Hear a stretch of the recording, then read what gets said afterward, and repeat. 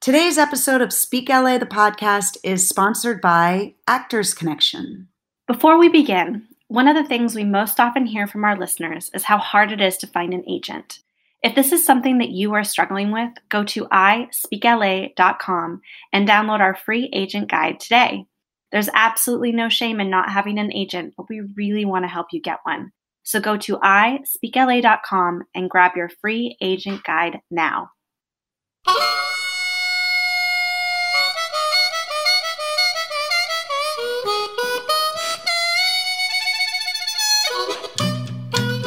Hey, Cam. Hey, Jen. How are you? I'm good. How are you?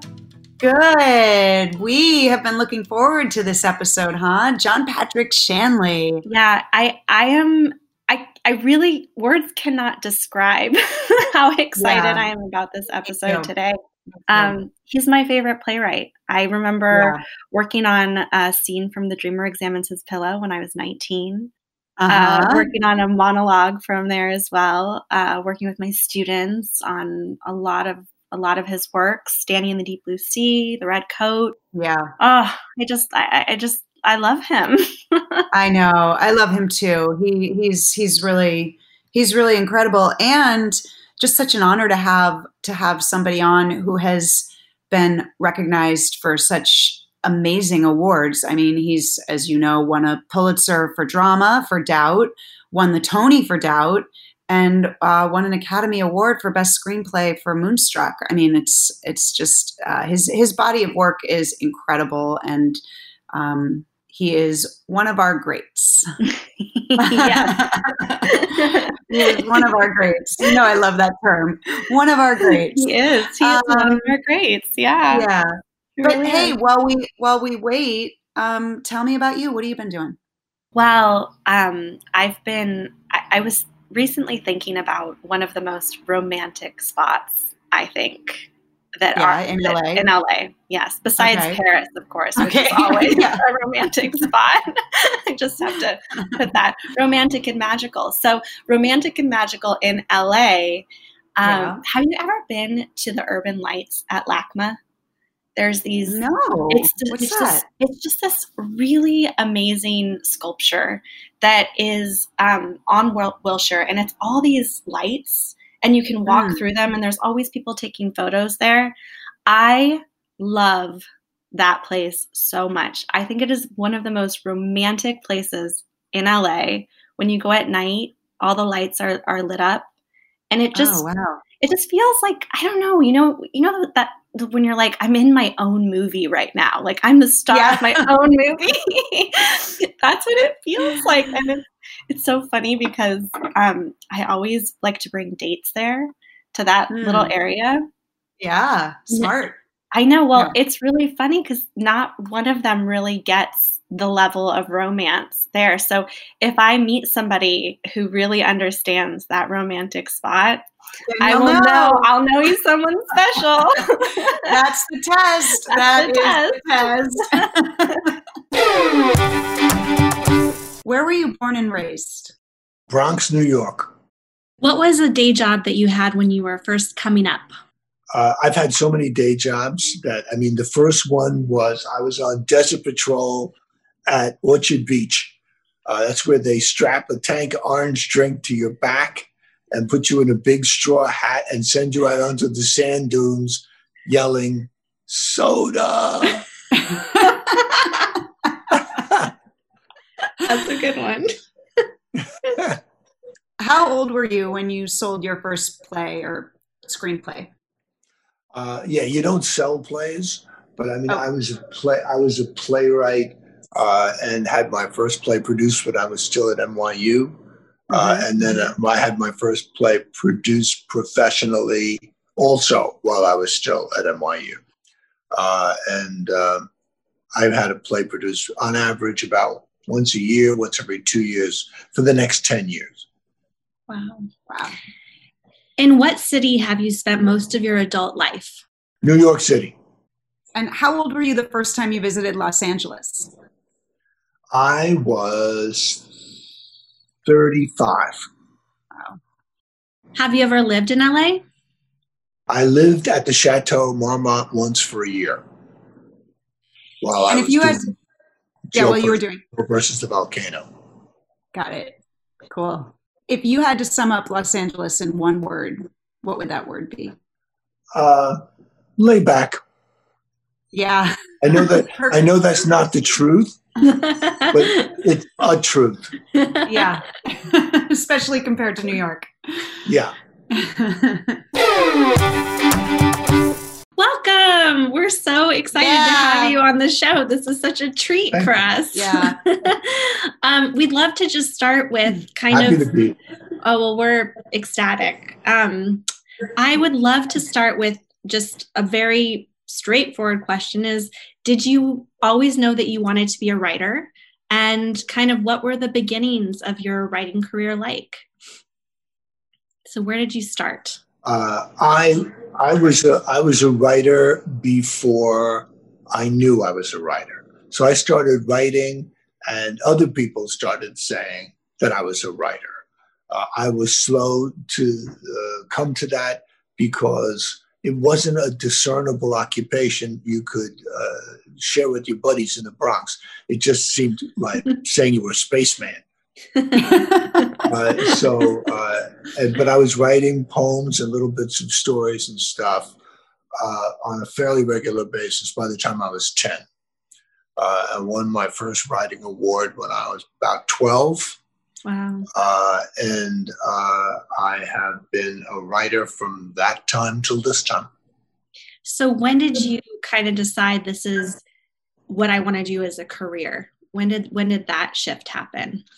I started off in the main as a poet. And I noticed that when I would go to a party, the hostess would light up and say, "You're a poet. There's another poet at the party. I have to introduce you." And she would take me through all of these laughing, wonderful people to the most miserable son of a bitch at the party. And I would take a look at that person and say, "I'm not going to be a poet. I'm not going to be that guy." And then I wrote my first play when I was about 22. And it was immediately put on. It was at NYU in a 300-seat house. Like literally, it went into rehearsal maybe 3 weeks after I wrote it. And so many people, students, wanted to be in it, wanted to build the scenery, wanted to hand out flyers. And I was like, this is so much better than being a poet. I never looked back. Never looked back. Wow. That's a great story. Was your family encouraging or discouraging of your path? I don't think that my parents really knew what to make of it. I'm the youngest of 5 children. I'm the only one who ever went to college. I didn't know anybody in the arts in my entire world. And I knew many, many people. I lived in a big, thriving neighborhood. There was not one person in the arts. So I had nothing to compare it to. When I saw a play when I was 13 called Cyrano de Bergerac, and I saw that the main character was this person who was deformed and who was the toughest guy in the room and who was a poet, well, I felt like I was all of those things. Mm-hmm. And I sort of grappled onto that and thought, if Cyrano can walk in a room and say he's a poet, so can I. And that was, very similar to saying I'm an artist. And in the Bronx, that's like putting a sign around your neck that says, "Kick me." It helped me, I think we all need a certain amount of scaffolding around an unprotected idea of self. That if you don't have a lot of support in your family, in your community, or just plain role model, that the great thing about books and plays and movies is you get to look into other lives and go like, well, this guy did it, so maybe I can do it. Yeah. Yeah. I love what you're saying, because it is true that the artistic path and the artistic journey, there really isn't a manual for it. No one can hand you this manual and say, okay, you want to be an artist, you want to be a writer, you want to be an actor, like, here you go, here are the steps that you need to take. And I think one of those steps really is about the confidence of saying, I can do this. Like, why not me? And it's interesting hearing you talk about that, like have other people kind of say that to you first, like, look, you're really amazing at this, and then seeing that progression in your own life. Do you think that there's in terms of an artist, just thinking about that, do you think there are certain things that an artist needs to possess that are crucial to success? Well, it's funny. Years ago, I was part of a membership organization called New Dramatists, and it was and it's still in existence, is an organization for supporting new playwrights. And you submitted plays, and if they took you, you were given rehearsal space, casting director, copying costs for your scripts and all of that for 7 years. Wow. So I'd been in it. I was in it for, at that point, maybe like 5 years. Things were bad. I was broke. I was qualified for food stamps. I didn't get them. But I had nothing, And one day, these people who gave foundation that gave money to New Dramatists amongst other organizations, they were sort of taking a tour, and somebody said, well, there's one of the playwrights there. And there I was sitting in my lifeless clothes with my very bad haircut, looking like really depressed. And they said, like you just did, what do you need? And I said, I only need one thing. I need for people to believe in me. I knew there was no amount of money that was going to change anything, no breakthrough that was going to change anything. I just needed people to believe in me. And I think that's really true for all artists. Some artists are amazingly self-sustaining, and they don't need that kind of support, but get it anyway. I don't believe them. I believe that secretly, the fact that there are people who are enriched by their work is the thing that makes them keep going. Wow, I love that. That's incredible. Now, what do you do if you don't have that yet? When you're, because I like what you're talking about, and this is the way, right, of the artist. You have these very low moments, you have these very high moments, and all these moments in between, and we're sort of connecting all the dots. So what have you done for yourself in those moments where you've needed that belief system and you haven't quite found it outside of you? What did you do to reach inside yourself? You keep going. Keep going. I can tell you right now, like if you don't have an artistic bone in your body and you get up every day and you say to everybody who will listen, I'm an artist, it will become true. It's a declaration, of intent. You don't have to successfully make art. You have to successfully declare to yourself and to the community, I'm an artist. You have to clear a space. It's like, stand back. I'm going to need an 8-foot perimeter. I'm going to be making art here. And then you can take a charcoal stick and scroll out a poem on the wall. And say, that's my statement, whatever. You can dip your hand in your own blood and make a handprint on the wall and say, I'm an artist. And you're an artist. You're an artist. There's no one can stop you but you. And right. That's just the truth. Right. And I like how what you're saying can live side by side. there can be the declaration side next to the doubt that occurs as well. Oh, you're going to have tons of doubt. The thing, you got to just keep going. You got to keep doing stuff. You got to keep making art. Picasso said that. He said that you know, people will extol your virtues. They will hate what you do. Keep going. I just keep making art. Oh, actually, no, pardon. It was Andy Warhol who said that. He said, just keep making art, no matter what they say. It doesn't matter what they say you're a genius or a bum. Just keep making art. They'll never catch up with you. You'll always be ahead of them. That's perfect advice.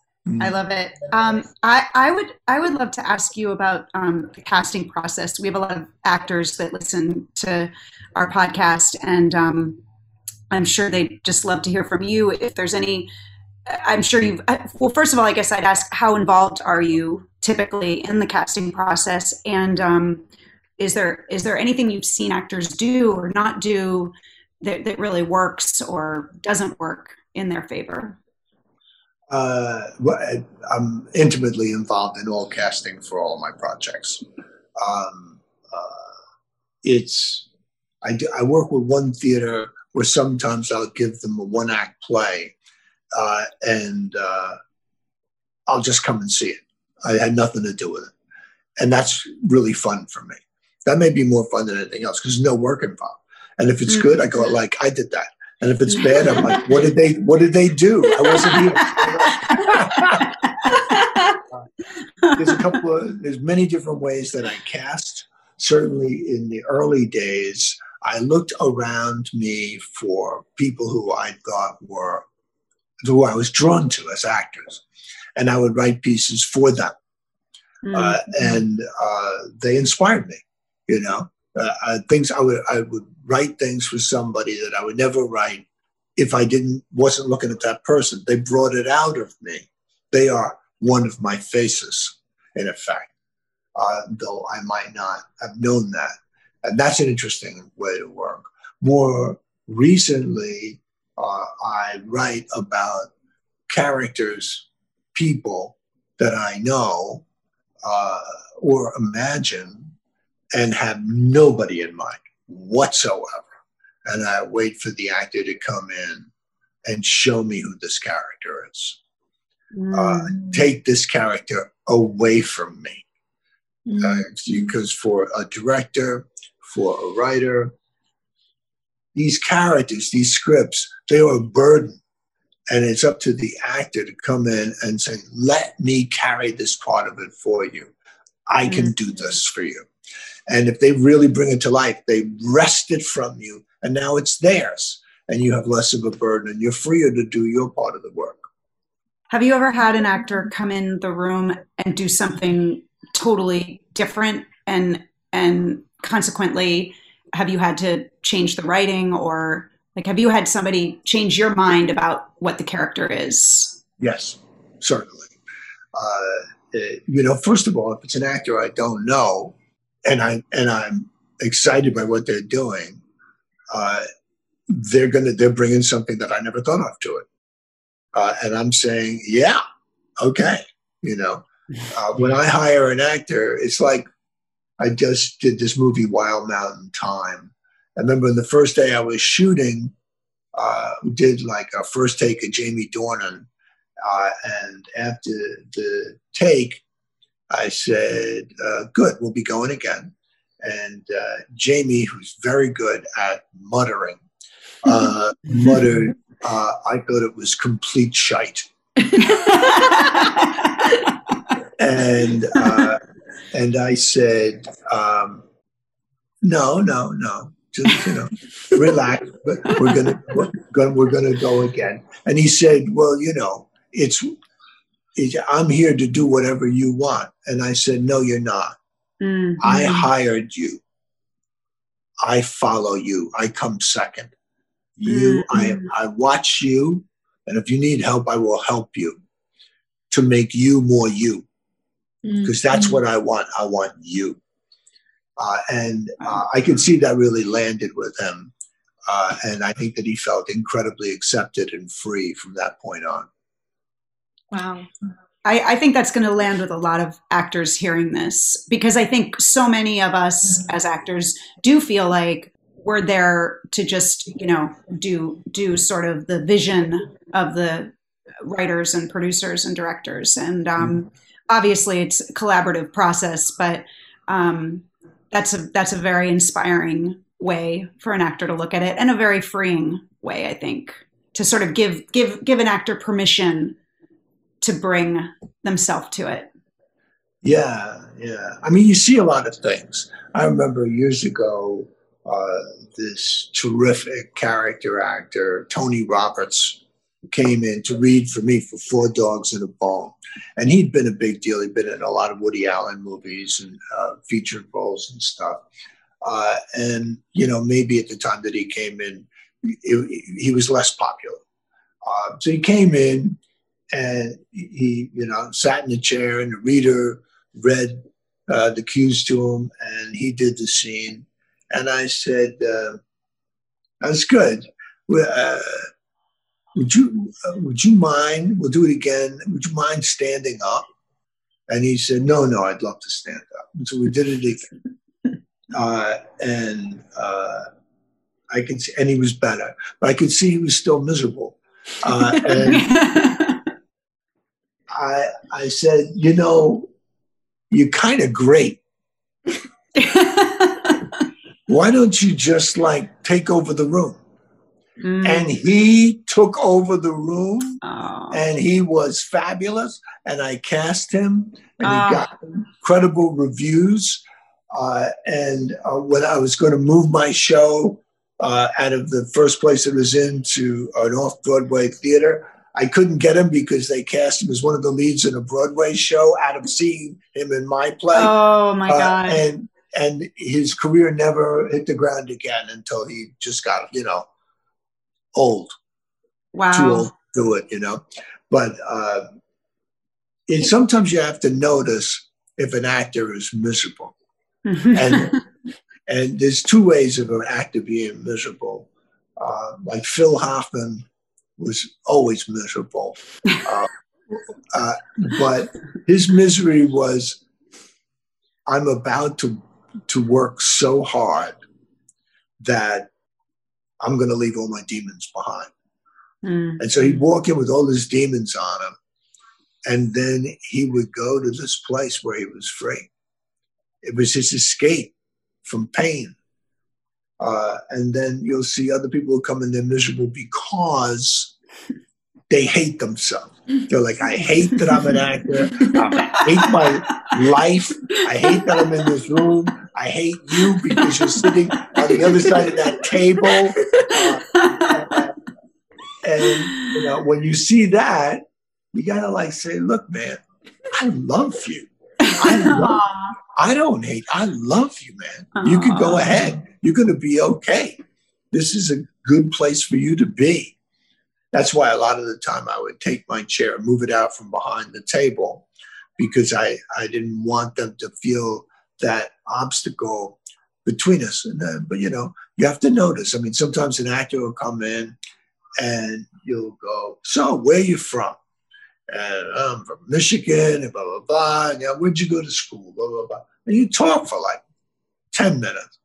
And say, all right, I'll do it. Somebody else will come in, and I'll look at them and I'll go, let's just do it. Because I can see they walked in with it. Yeah. And I don't want to mess them up. So it's not just the actor, but the director is also auditioning. They're doing the other half. It's a collaboration. And each has to notice where the other one is at the start of the encounter. It's an encounter between two people. That's so nice to hear, because I have to say, as an actor, that is the most terrifying part for me, is when I've prepared the role and come into the room, and then I have to suddenly have a conversation. And it's really interesting. And I think every person and every actor has a very different way in which they handle that. Some people are very gregarious and they can do it, and they come in and they say, look at me. And I've never really been that kind of actor. So that moment of having, I can do it within the character, but then to have to come in and say, oh, hi, my name is Camille, and I grew up in the Bay Area. It completely takes me away from what I love, which is that artistic process. So it's so interesting to hear that, because what a gift to give to the actors, that they can have this idea of an encounter, because we don't think of it like that, really. I don't know. I've never thought of it like that. Different people come in a lot of different ways. Yeah. I remember I auditioned Laura Linney when she was just starting out. She was just out of school, and she walked in, and she was just so happy to be there. She was like, this is great. This is already great. And it was like we were throwing a party for her. Oh, I love that. And she read, and I cast her immediately. I was like, she's great. But to walk in, I mean, if I read Laura now, I remember another time, actually, I forgot about this, but Laura came in to read for this film I did, Congo. So she comes in, and it's a screen test, and they have me read with her. And it was like this very confrontational scene. So I just start yelling at her, and she yelled right back. And I remember I had a terrible hangover, and I'm like, really? I have to do this? I'm kind of crippled. All right. And she, but she was walking in with where she was at that moment in her life. Like Tony Roberts walked in miserable. He was miserable because of his life.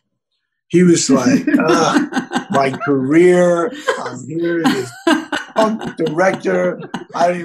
Does he even know what's just somebody give me some cyanide. This is horrible, And I knew for him it was, but he was thinking it was my career. And when you deal with actors who are at a later point, like Laura was at a later point when she read for Congo, she's going to walk in with her career. She's not going to walk in like she did her Life is a Party. She's going to walk in with, okay, I'm doing this thing. It's like, okay, they got John meeting with me. He's yelling at me. I'm going to have to deal with that, And it was, it's a factor, and people are coming in and I remember Jean Triplehorn read for me when she was just starting out. And she told me afterwards, all she thought through the whole thing was, just give me a chance. Just give me the role. Trust me, I'm going to deliver for you. And I did. I cast her, I was down to her and Marcia Gay Harden. Oh, wow. And that was one of the toughest choices I ever made, because they were so different and both so good in such different ways. Yeah. But I went with Jeannie for that one. Yeah. John, you've been recognized for some of the biggest awards, some of the biggest arts awards. And I know that's not really the stuff of what you do and who you are and a true artist and all of that, like how you spend your days and months and weeks. And yet it's such a dream of so many artists. I was just wondering if you might indulge us and share, one quick story about, kind of how it works. Like do you get a phone call and then you wait for a long time, and the acceptance speech and, kind of that. I guess, the obvious candidate to talk about there is Moonstruck, because I was an obscure playwright from New York, and I made a splash with Danny in the Deep Blue Sea, but we only ran for 2 months or something, and closed in the middle of the summer, and then I wrote. I decided, well, I'm going to be back painting people's apartments unless I do something. So I thought I'm going to have to write a screenplay. So I wrote 5 Corners, and it got optioned, and then finally it went into production. And then while that was going on, I wrote Moonstruck, And it ended up that Five Corners wrapped shooting, and 1 week later, Moonstruck started shooting. So, things were taken off in a very quick way, though. And then Moonstruck came out, and it was a big hit. And I was invited to the Academy Awards, got nominated. And I'm sitting in the audience, and it turns out that my category was the second to last category. So I'm sitting there with like Lou Gossett, and for like 3 hours waiting for my turn. And then when they announced the winner, I realized in that moment, because at that moment I was asking myself the question, do I think I'm going to win or do I think I'm going to lose? Mm. And they announced my name, and I was shocked. And I thought I was going to lose. That's when I realized I thought I was going to lose. And so I got up, and I went down, and I went up on stage, and Gregory Peck gave me a bear hug, and Audrey Hepburn kissed me, and they handed me an Oscar. And I turned around, and they're like every movie star in the world. And I had this fantastic blessing. A voice came into my head and said, "Let this in. Mm. You can put down your sword and shield and let this in." Mm. And I did. And I was flooded with joy, because it was one of the only moments in an artist's life when I wasn't going to be under attack. Mm-hmm. And that you spend all of your time with all of these defenses that you really need. And then this one weird, crazy moment comes along where you don't need it.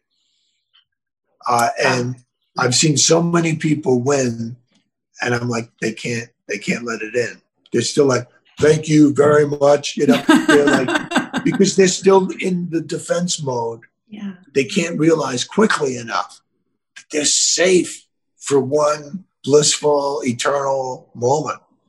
And I'll always be grateful that that voice came into my head, and I got to be defenseless in time to receive the momentary acceptance that very occasionally the movie business affords.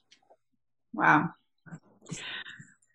That's a pretty amazing story, and a wonderful reminder in general to take in those moments when you get them, and when you can.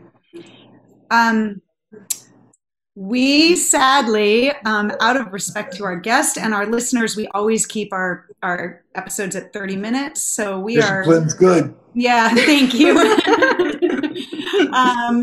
But we always like to end, if you would, with what we call, typically we're talking to people in Los Angeles, but today, since we're talking to a New Yorker, we call it an LA-ism, but today we're going to call it a New York-ism, which is just a term that we made up that is something that you have found to be unique about your great city.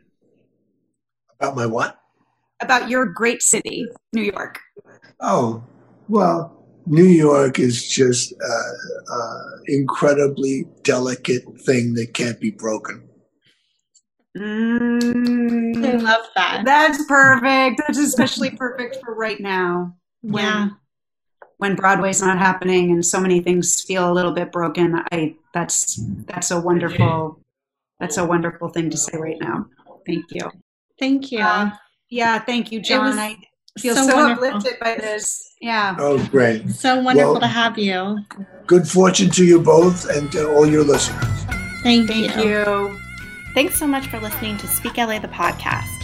We want to be able to bring you more episodes like this one, but we can only do that with your support. So please take a moment to rate, review, and subscribe to Speak LA, the podcast. For more information on Speak LA, go to ispeakla.com. This episode of Speak LA, the podcast was sponsored by Actors Connection. Actors Connection offers free resources, including valuable online programs. For more information, go to actorsconnection.com and sign up for their eBlast today. My name is Camille Thornton-Olson. And I'm Jen Jostin. Our sound engineer is the very talented Dan Leonard of homevoiceoverstudio.com. You can find us at ispeakla.com. See you next time. Bye-bye.